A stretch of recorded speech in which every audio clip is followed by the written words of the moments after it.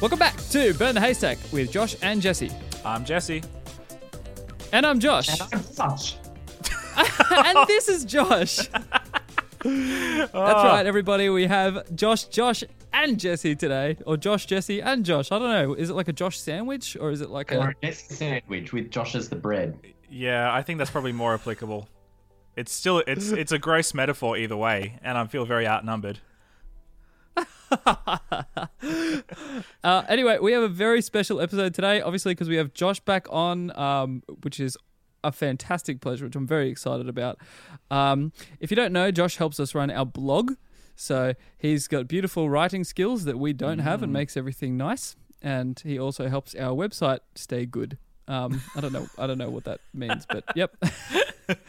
And today we're continuing. This is the final part about our series about how to invest in your local church. Woohoo! So we thought that we would bring Josh onto the podcast to talk about some of the stuff that we may have missed and some of the things that he may have, gathered, collated over his many years of ministry, wisdom. He's got the beard for it, so today that's what we're going to be talking about. So I'm excited to finish off this series with our very own Pastor Josh Wood. Yes, it's very good. It's very good. It's good to be and with Josh Wood. And before we get into that, we didn't pre-plan this, but we've got to do our question of the week. Yes, and so recently I did an AMA on my Instagram. Which was a really weird experience. And Ask Me Anything, sorry. I don't know why I did it, but it was actually really fun. I had a great time. I had lots of questions. But anyway, one of the highlight questions for me that I thought we should do on this show was, if you were a farmer, what would you farm? What would be your what would you farm? So all three of us can answer it this time. Now I'm going to say my answer first because I don't want anyone to steal it. But I would hands down be a potato farmer because potatoes are versatile. I love potatoes. They're great. And technically, I'm Irish by descent. I was going to say, so am I allowed to steal your answer, or do I have to have something completely different? You need to have your own. That's why I answered first. I'm going to go next so that Jesse doesn't steal mine. Yep, all right. Fine. I'll take the rubbish Because answer I would at the say end. potatoes simply for the same reason they're so versatile. But the other thing that's so versatile is a pumpkin. Because you've got varieties of pumpkin, and you can make like pumpkin scones or pumpkin soup, and it can be like sweet or savory almost. So I would do pumpkins. I think it's also quite apt that potato is yours, being that even your Siri is Irish. Yes, that's something I had to share with the group just before. But I didn't even know. It was crazy. Well, yeah, I don't know why. I just love the Irish accent. So anytime I can surround myself with it, that's why I watch Black Books. Dylan Moran is actually coming to Hamilton, so I should go and see it while he's here. But anyway, He's the guy from Black Books. Yeah. That's pretty cool. Can I ask Josh about the potatoes you would farm? Is there a particular breed? Is that what you say? Breed? Species of pumpkin? I think species. I think it's species. I don't know. Are you asking me about pumpkin or potato? I'm asking you about, well, I feel like there's only one kind of, are there more than one kind of potato? No, there are lots of kinds of potatoes, actually. There's a lot of potato. Yeah, there's hundreds. Yeah, I'd just go with the most standard, I don't know what it's called, but I'd just go for the standard potato. Yeah. I don't know. But would you go for, what kind of pumpkin would you go for? Because there's no real standard pumpkin. There's three main types of pumpkin in my mind, and that's grey. Then you've got butternut, and then the third one is me. Queensland blue. Blue, that's the one. See, you know what I mean. But it's interesting because in America, butternut pumpkin is butternut squash. Yes. Right. Or in North America, not just America. But butternut pumpkin, or as they would say, butternut squash, is probably one of my favorites because it's actually enough. Because it's just my wife and I at home. And like a full grey or a full blue is just too big. Yeah. So butternuts are nice for two people. Yeah. True. I agree. I have 2 butternut pumpkins in my pantry right now. and they are beautiful. They last forever as well. Like, they don't last forever, ever, but they still last a long, long time, longer than your average vegetable when you, like, buy it and just put it on the shelf, which is just brilliant. I went to a lunch at a friend's house once, and they served us up pumpkin. And one of my other friends who was there was like, "That pumpkin was amazing. What did you do to it?" And they said it was just sitting in the cupboard for 18 months. Oh, that is festy. That is so festy. Oh my gosh, that's so good. Oh That's amazing. What is this seasoning? Anyway, okay, sorry. All right. It ages That like is so fine good. cheese. Okay, and if you did pumpkin farming as well, we could do like the jack-o'-lantern things, but we'd have to do like a Christian version, I guess, because Just lanterns, not jack-o'-lanterns, just lanterns. just pumpkin-flavored lanterns. You could just type out like Jesus loves you in lettering, and it could be, it could be illuminated. That would be cool. True. Good suggestion. All right, and Jesse, take us home. What would you farm? Without a doubt, tomatoes. Got to be tomatoes. Yeah, I know. Really? That's your, like, without a doubt, tomatoes. No, there are so many different varieties of tomatoes. I love greenhouses as well, like being able to create like a humid environment. Like Josh had a church member, which became a church member of mine, who created a greenhouse out of like very cheap materials in one of the coldest, wettest parts of New Zealand. And it was brilliant. And he showed me through it one time, and there were tomatoes everywhere, and there were all sorts of amazing exotic fruits and vegetables. But I just love tomatoes. I make a lot of pasta at home. I make a lot of pizza. I make a lot of things which Josh can't eat. Josh, Thanks Stodders, for rubbing that is. in, Jesse. So necessary to bring up the fact that I can't eat sorry. gluten or dairy. Sorry. You're not sorry. But yeah, a lot of what I cook has tomatoes in it. Salads, tomato sauces, soups and stews. Yeah, so I think if I could choose, it would be tomatoes. You can get cherry tomatoes, plum tomatoes, heirloom tomatoes, all sorts of amazing tomatoes. Yeah, I love tomatoes. I don't know. I'm not afraid to admit that I love tomatoes, Sweet. We're all such standard farmers. I was kind of hoping someone would be like, I would farm. I can't even. I'm such a. Ugh. What? Kale. Ugh. Okay.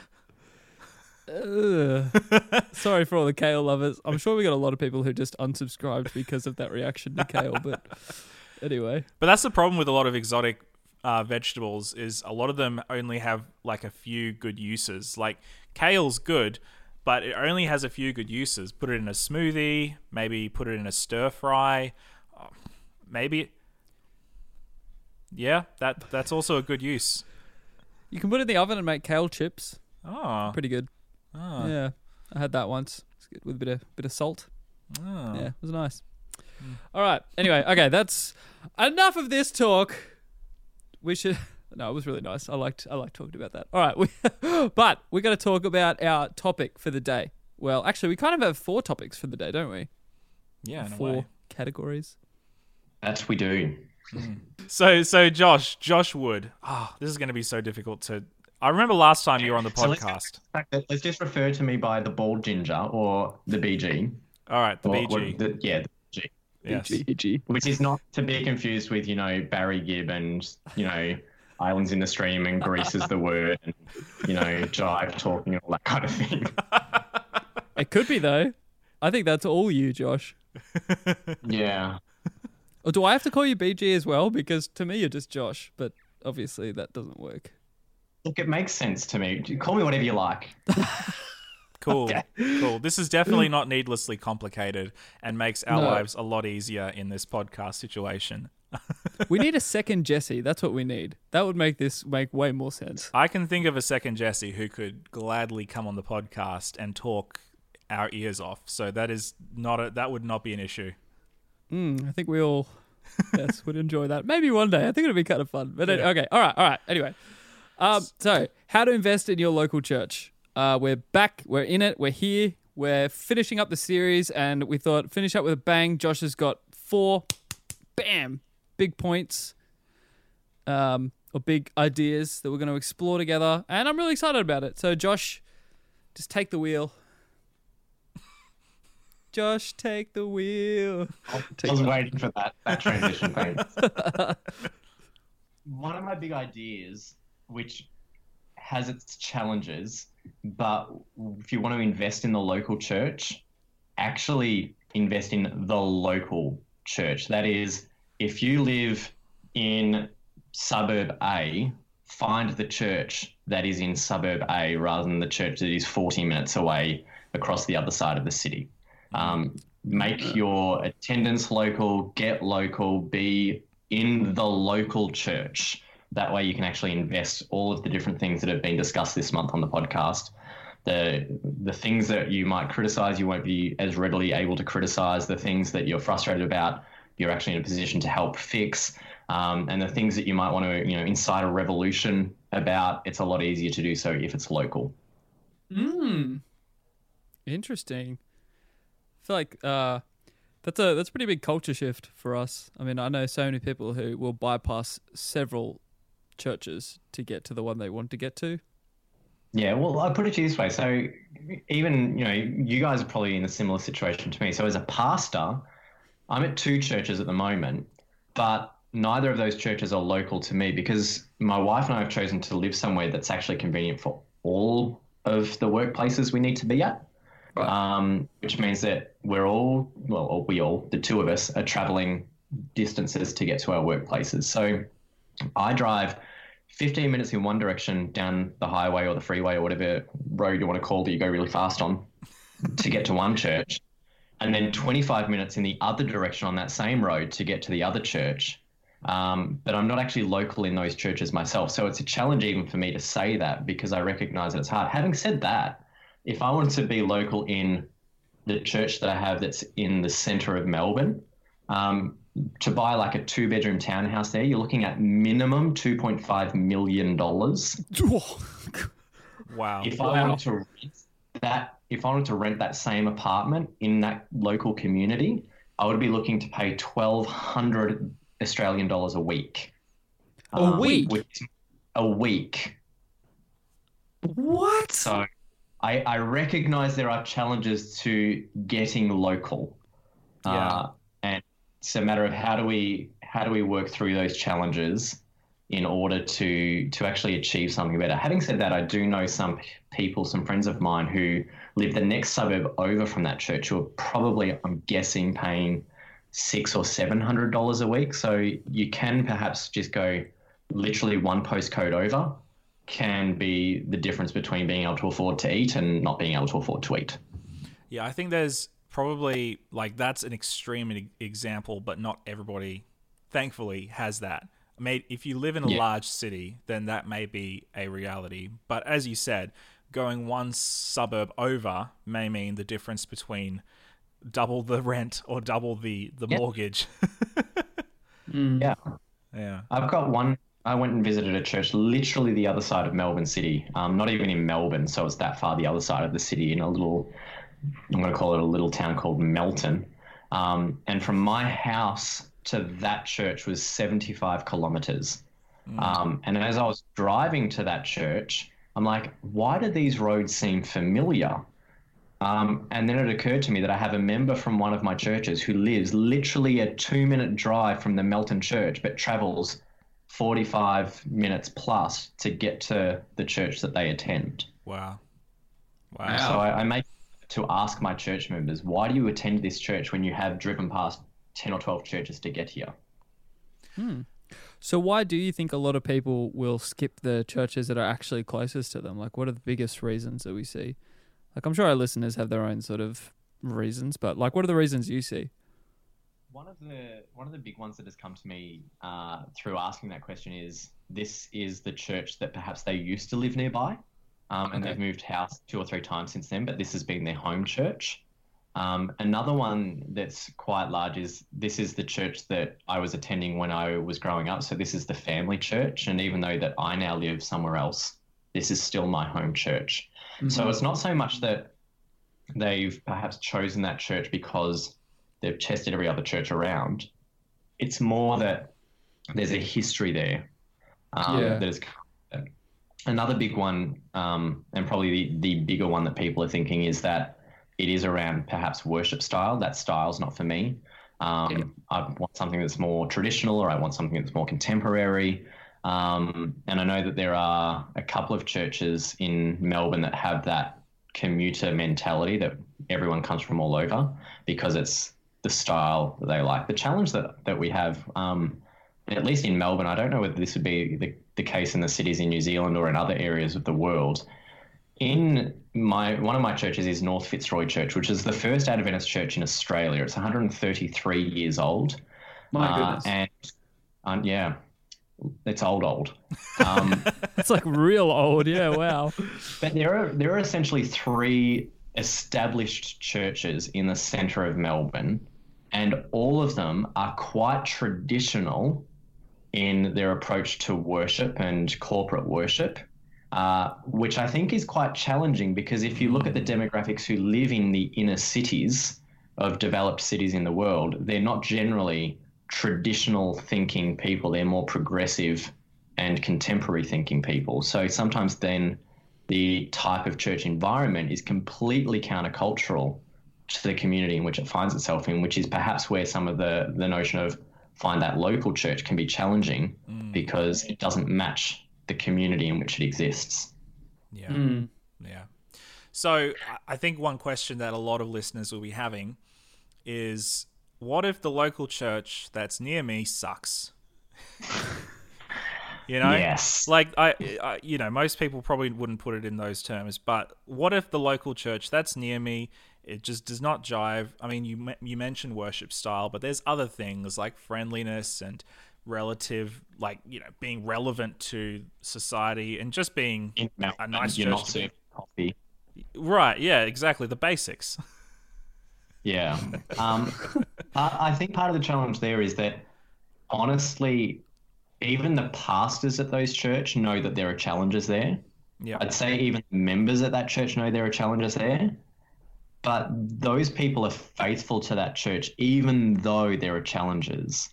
And they recognize there is need to perhaps change the culture or change what happens or how things are done. But they just don't have the energy anymore. They don't have the drive. They don't have the range of different people they need.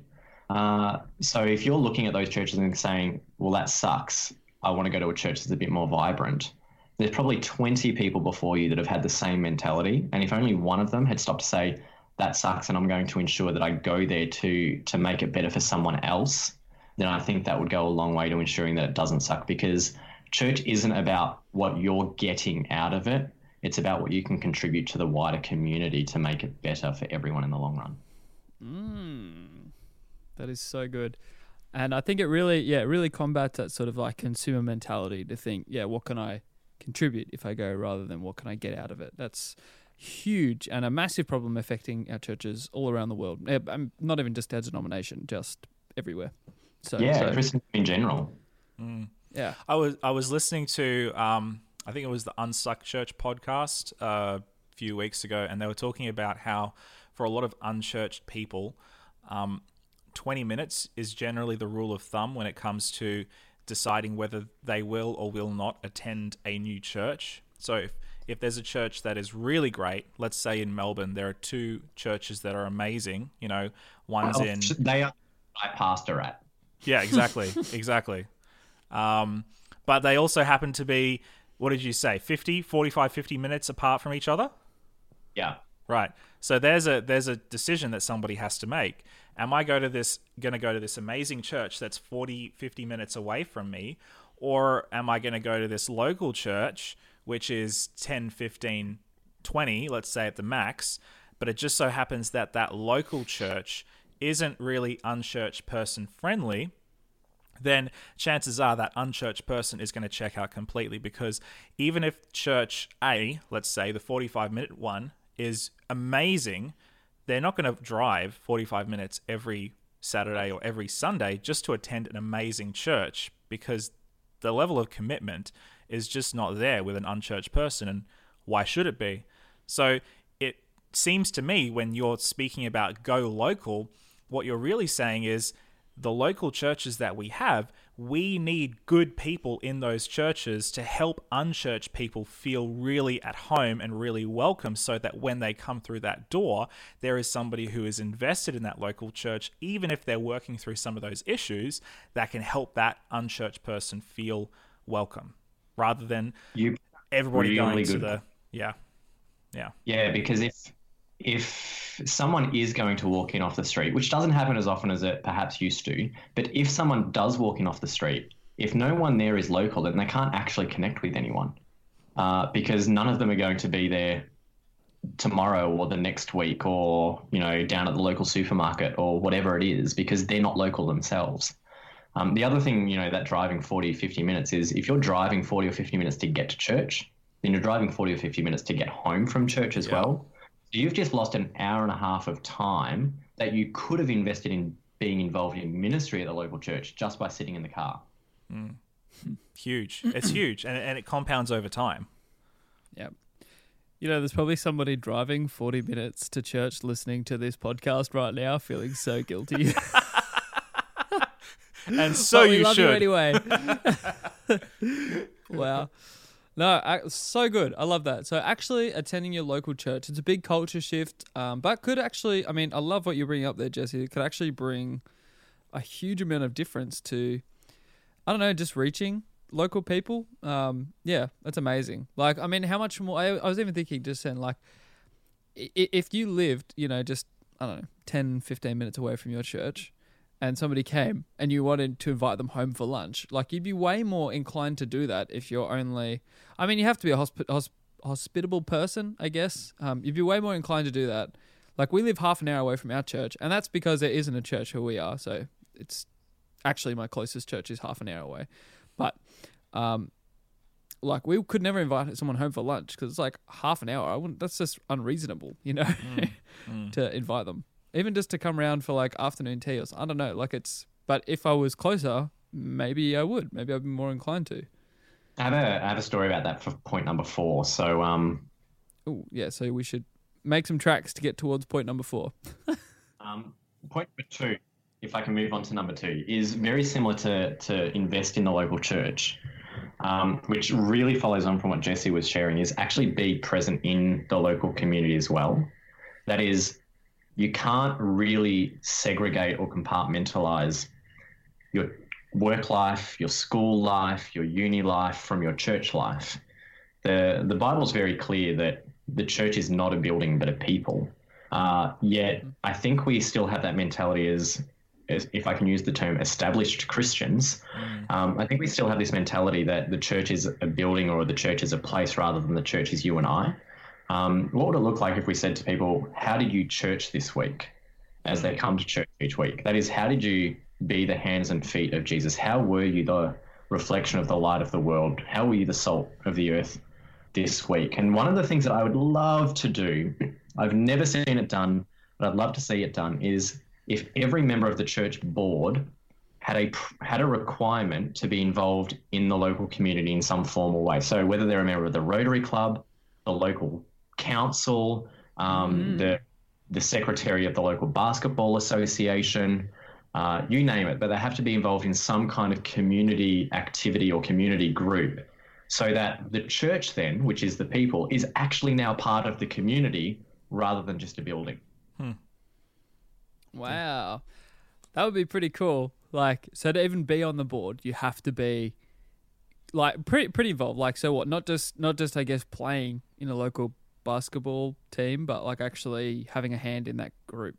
Yeah, like right? If that's the first step, then, you know, we'll take those who are just playing, but let's encourage our church members to be active parts of the local community as well. So I'll give you an example. At my last church, we were undertaking a building program, which seemed to be a little controversial by some of the neighbours. And when they were doing part of the building program, the footpath or the sidewalk was blocked off so that the trucks and things could get in and out. And there was traffic management there so that the cars and everything could come through. But we got an email from one lady who said, because the traffic management wasn't apparently operating effectively, you know, you need to manage this better because my kids need to cross the road to get to school. So that was one comment, and we were able to engage with that lady and say, we're really sorry about that. We'll talk with the building company. Got an email from another guy, which was on a separate issue when we did some letterboxing, which is, traditional Christian stuff to do. And he had a note on his letterbox. It was no junk mail, please. And so he sent us an email saying, I don't want this in my letterbox. And he gave me his address. But when I Googled it, and when I actually walked down the street, his address was a unit complex, and he didn't tell me which unit he was in. So I'm like, well, I'm happy to tell all of the volunteers at the church, especially when you're letterboxing, please don't put one in this specific letterbox, because he's made a very specific request. So I sent that to him, and he sent back and he said, if you wanted to actually be part of this community, even though that church had been there for 70 years before he had been there as a local resident, then why don't you come along to the local neighbourhood watch meetings or be part of the community in some way? And I thought, valid point. Like, how can we expect to be part of the community and minister to the community if we're not in the community? So I made an effort to go to the next neighbourhood watch meeting, signed up myself for the neighbourhood watch meeting, never saw the guy there. Valid. Like, yeah. Just because he's not there doesn't mean we shouldn't be. Yeah. True. Yeah. Because people who care about the community are part of the community groups. Yeah. And I think this is something which, like, a little cheeky part of me thinks, oh yes, we must be in the community, but not of the community. Just want to kind of take the mickey out of that old adage, which just gets bandied about so much. But I think what you're saying is so valid. It's, do we actually care about people? And I think we often forget that. Like, we say that we care, but we show that we really don't care. We say one thing and then we basically demonstrate another, that maybe we think of people more as projects or more as, points to get on a scoreboard or, converts to bring into our church doors. I think that's a really challenging thing. And, again, it comes back to, I think, something that we've talked about a little bit over this month, which is to actually be involved in your community and involved in people's lives, not simply to make converts, but to actually show that you care. Yeah. And this is my challenge to that, be in the community, but not of the community, or be in the world and not of the world. That actually requires you to have a foot in the world. Like, we can't go to the extreme where it's like, no, segregate everything, compartmentalize everything, don't associate with those people. You can't minister to the world if you're not of the world or in the world, because you actually need to understand what they're thinking, the conversations they're having, the challenges they're going through. And I think that it's really important for church folk to recognize that, yes, it's a balancing act, but it's one we need to take more seriously.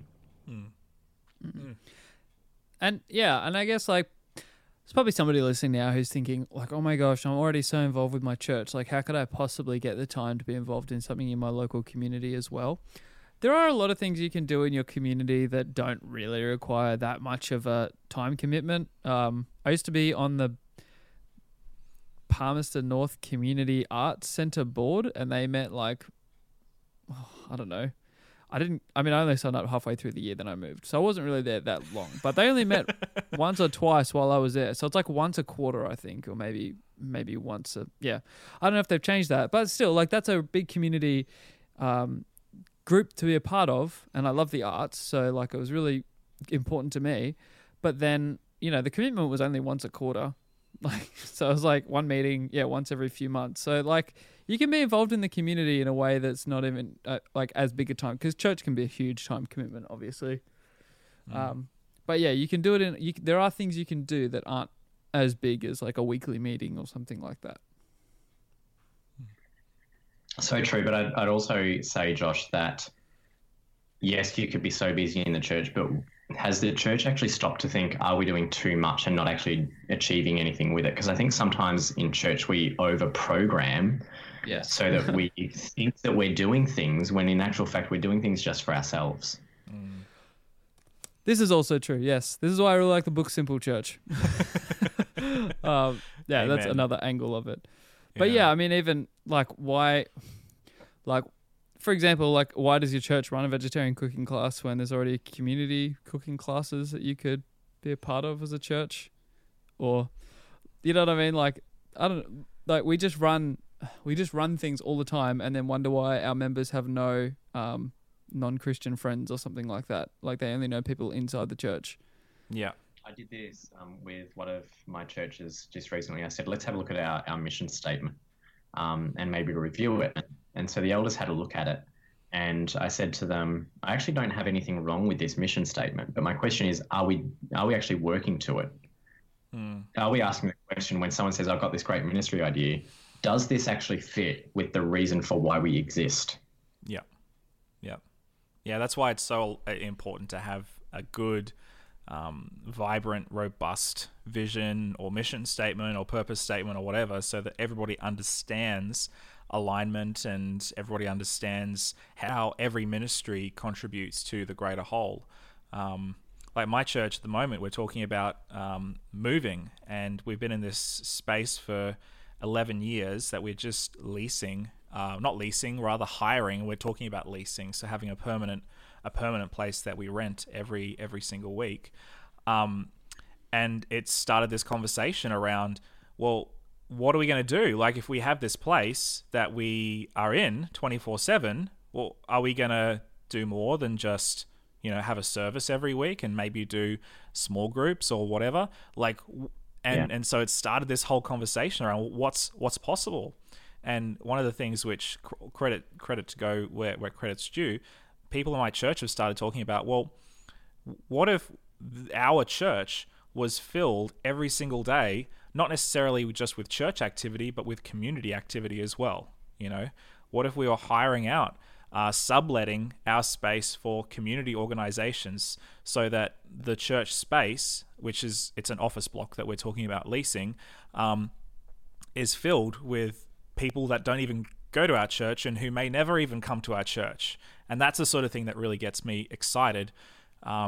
You're not only providing a service in the community, but you're also just making incredible connections. So yeah, it's a really exciting time to be able to consider that. And there are so many of our churches today that are just sitting there empty, that have incredible potential for our community, not just of us being able to go out into our community, which is what we're talking about, but being able to invite them in to be able to use it, but not necessarily feel like they have to come to church. Yeah. Solid effort. All right. Just be community center. All right. What's number 3? Let's move on.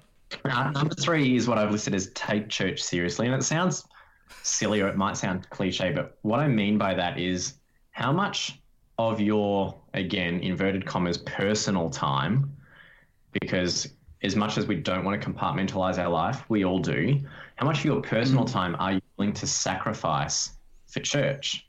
How much of your personal efforts are you willing to sacrifice for church? How much of your personal finances are you willing to sacrifice for church? I think a lot of the time we think, I've got an old computer, I don't really want to throw it out. Maybe I'll just give it to the church.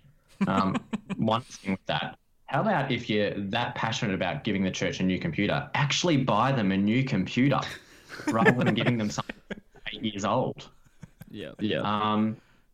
The other thing around taking church seriously is when you think of church boards, generally they're held in the evening, at least in this part of the world. In my experience, it's been held a weeknight during the evening. Some people will get there, some people won't.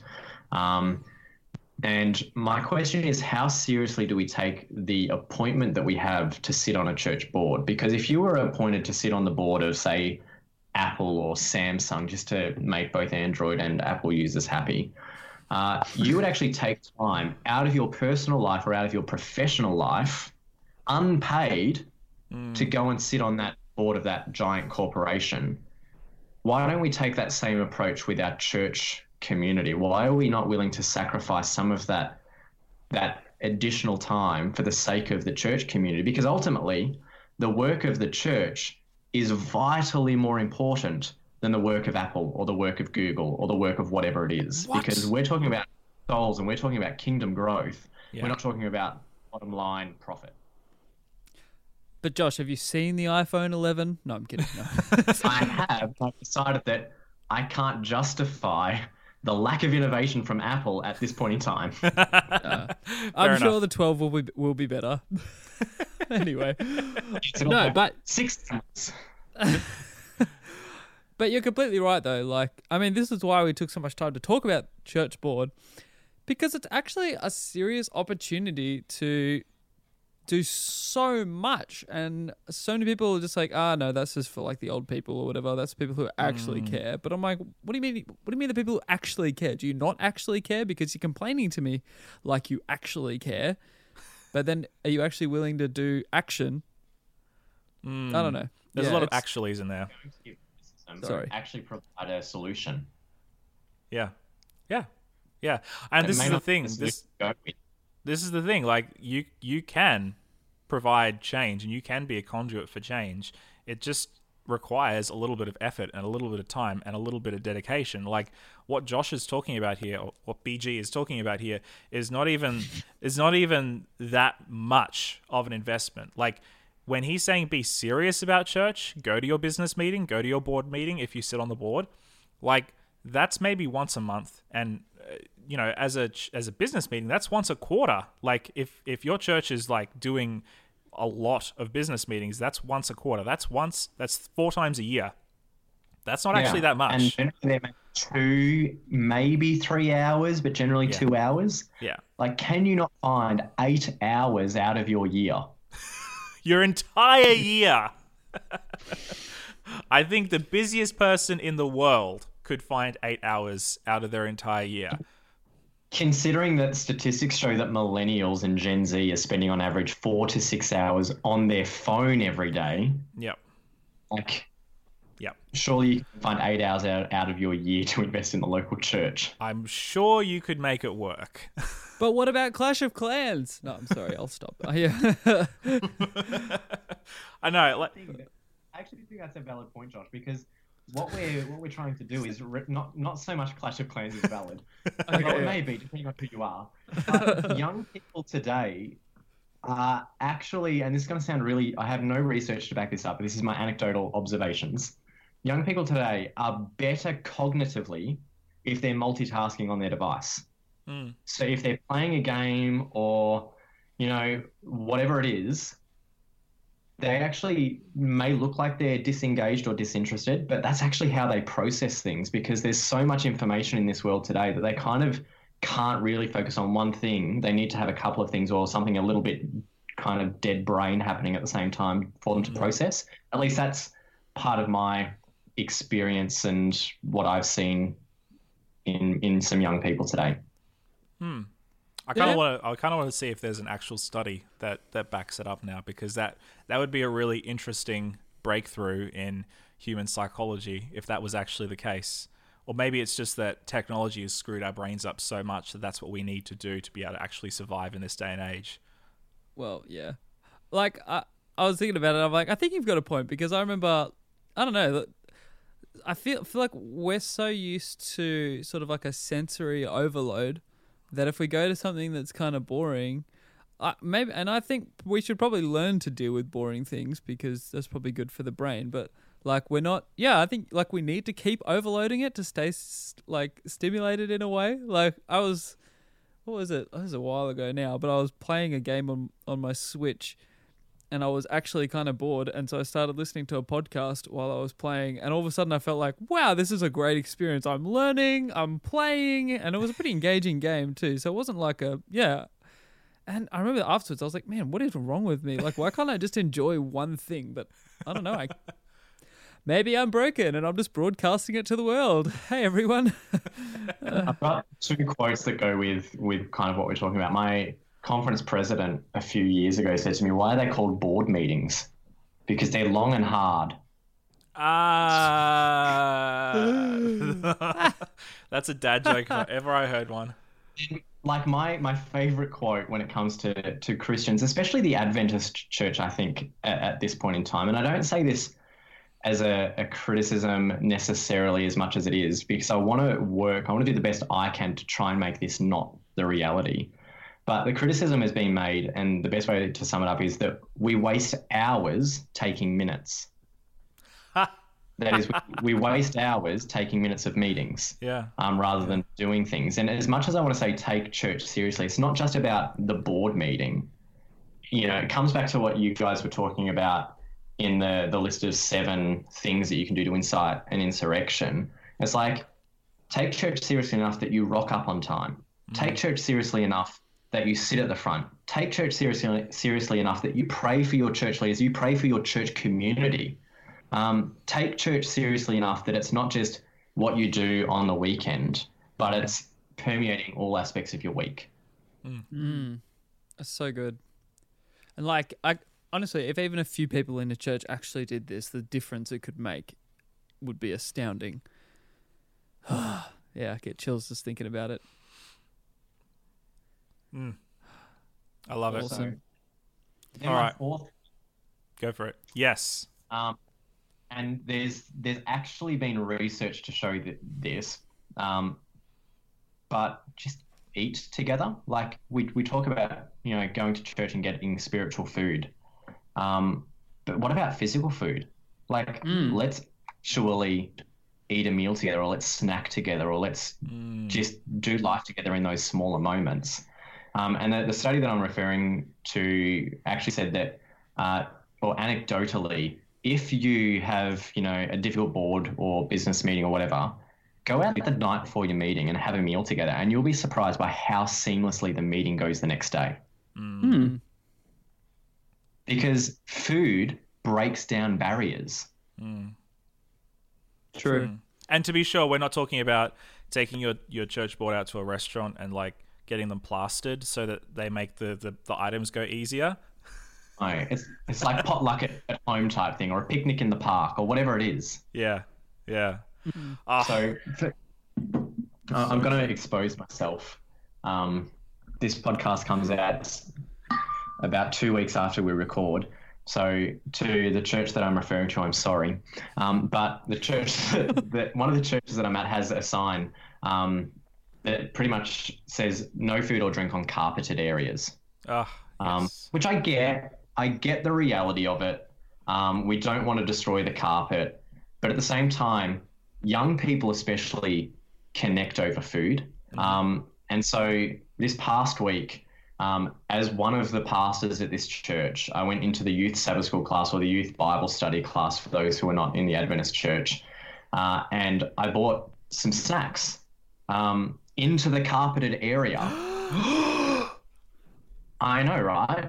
And my logic was, I'm actually not concerned about the rules of the church per se, as I am about ensuring people have an opportunity to connect properly. And so we had snacks there. Then later on that same day, we invited all of the youth and teens to come to our house. And our house is tiny. Like at most you can fit probably 8 to 10 people comfortably in our house. So we invited the youth and teens to come over just for an afternoon question and answer. You know, what are the tough questions you're wanting to battle with, but you actually don't feel as though you have permission to?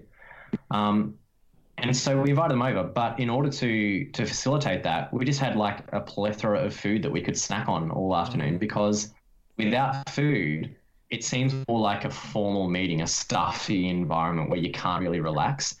In this day and age, I honestly think that people are far more relaxed if they have like a muffin in one hand and a drink in the other, because, you know, if you're catching up with friends or you're at the office as an office worker, you actually connect with your colleagues on break time. And on break time, what are you doing? You're snacking and you're drinking. Yep. Yep. It's a social lubrication. Yeah. Yeah. And in some ways, I suppose you could say it's also like a spiritual lubrication. Yeah, you could, because the deep questions that we want to ask, we're always hesitant to, unless those barriers are broken down. So even if you want to have a really deep spiritual conversation, sometimes it's better to do it after you've had the opportunity to eat together, and just to spend some time getting to know each other personally rather than spiritually, even though your spiritual is part of your personal. But getting to know the real person rather than the masked person that so often is evident at churches. Well, the psychology of eating together is so, like, I mean, I haven't studied or anything, but just thinking off the top of my head, what are you saying when you're sitting down all together at a table or in a couch area? Everybody's eating the same food. Everybody's drinking the same beverages, whatever that the case may be. And so what are you internally saying without any words at all? You're saying, you are my brother, you are my sister, we are partaking of the same food, we are partaking of the same drink. In essence, we are saying that we are here together on the same level playing field, you know? And I think it's far more important at a home rather than potluck at church, because potluck at church could have 100 or 200 people, and you're not actually able to make that personal connection. So, Josh, you were saying that you and Danelle are like 30 minutes from the church, so it can be really tough to do that. Emma and I had not done this before with any of our churches, but even though we're 20-ish minutes from the church actually had only moved from a previous location 2 years ago. And what that means is because they'd moved from a previous location, most of the church members actually live near where we live. So even though it's 20 minutes from the church, it's 5 minutes from their home. Oh, cool. So the other thing to think on is you look at, the gospel accounts of Jesus and his ministry. So much of his ministry was done over food. Now, let's take away the feeding of the 5,000, simply because that intimacy that I'm referring to probably can't occur quite with the 5,000 model as the Last Supper model, or with, eating at Lazarus's house when Mary anointed Jesus. Like, a lot of his actual discipleship even was done in someone's home in smaller groups where food was involved, rather than let's all go to a church service for an hour and a half and hear a sermon and sing some songs. Like, sure, let's do that, but not as the only expression of our community of faith. That can actually be the cherry on top, with the foundation being the let's eat together, let's do life together during the week. So food is not so much about let's eat per se, but actually let's be comfortable enough with one another that we can have people into our homes and do life together. Wow. Yeah. And I think that's like the missing factor of at least a lot of Adventist churches I've seen, is there's like, these people, but they're not really people you actually do life with. You do church with them. You go to a church service with them, or you don't even go with them. They're there as well, and you say hi to them and you're nice, and maybe you will go to the same Bible study as them once a week or something, but it's not really like doing life. And that's a big thing that needs to really be broken down. It's actually, we need to see each other as people and do the journey with each other and pray for each other and just get to know each other, like what's actually happening in your week and in your life, because that stuff doesn't show up when you meet at church, Like, it shows up, well, sometimes it shows up in the car park afterwards, sort of thing, when you're chatting, but most of the time it shows up at other times, I think. Yeah, for sure. When I was at my previous church, here's an idea for you guys. We had a social activity as a church that was run over Sabbath lunch called Guess Who's Coming to Lunch? Ooh. So what the idea was is they had like 6 people that offered their home to host this thing. And then anyone who wanted to participate, they advised the organizer they wanted to participate. And so the people participating on the day, backtrack. The week of, they were given a dish to bring. So you bring a savory or you bring a sweet or whatever it is. And then on the day, they got an envelope that only had an address on it. So they would just rock up to the address and go into that address and have lunch with those people. And the sad reality is, I think, is that most people weren't familiar with the address, which means they haven't been doing life together with those people. But the feedback was that people loved it so much they wanted to do it again, because it was like an intergenerational, older people, younger people, middle-aged people, divorced people, single mums, whatever it was, everyone together doing this fun thing. And it was just this unique way to bring people into a community that was a little bit different to normal, allow them to break down those barriers and do life in a home, which is far more realistic, especially when we talk about outreach and the opportunity to do ministry with those who have not yet come to encounter Jesus. It's more likely that you're going to have an opportunity to speak to your neighbor in your home than in your church, especially if it's half an hour away. That's amazing. That is really cool. I'm stealing that. Yeah, I'm stealing that too. That's amazing. All right, so Josh, BG, we have come to the end. Could you quickly go through that list, just summarize for us again your 4 killer points? 4 points. Number 1, get local. That is, attend your most local church, not the one that's 45 minutes away. Number 2, be in the community so that whilst you're attending local, you're now seen by the community members. That way, if they do ever drop into church, you're able to minister to them and they can say, oh, haven't I seen you at the local cafe or the supermarket or whatever? Number 3, take church seriously by really investing your time, your efforts, your money, yourself, and being prepared to sacrifice your personal time, efforts, and whatnot for the sake of the church, because kingdom growth and the gospel message is what we're here for. And then number 4, eat together, because those who eat together are doing life together. So good. So good. They're good points. Now I'm like, man, I wish our list was better before that we did. But anyway, no, Josh killed it. That's awesome. So thank you so much, Josh. Absolutely, guys. Yep. And remember, everyone, we would love to hear your feedback on all 4 of these ideas, because some of them are pretty radical there, Josh. You might have stirred some feathers. Is that the expression? I think stir the pot. Stir the pot. Ruffled some... So what's the feather one? Yeah. Ruffled. Yeah, well, you might have stirred some feathers and rustled some pots. Yeah, I was going to say, can you stir the pot with a feather? You feathered the pot? I don't know. But remember, guys, there's actually some really good discussions happening on our Facebook group, which is at Burn the Haystack Community. So if you would like to join that group, you have to use the secret password, Poppy Gloria. Yeah. People apply all the time, but they don't answer the question. Poppy Gloria. There is put actually, it in or you won't get accepted. There is a huge list of people that have not answered the membership question, and it just pains me. Yeah. I'm like, man, I'd love to hear this person talk, but we have a rule. It's a growing list of people who haven't answered that membership question. It's very sad. It is. I don't know if I should reject them or just leave them there. I'm not sure what the best thing to do. Because if they reject... Anyway, that's another... That's how Facebook works. If we don't reject them, does that mean they can't reapply and try and put the right password in? Yeah, we need to this is what I've been meaning to look up, and I keep forgetting about it. So I'm glad we're talking about it so everybody can hear our struggle. This is our behind-the-scenes sort of angst. Yep.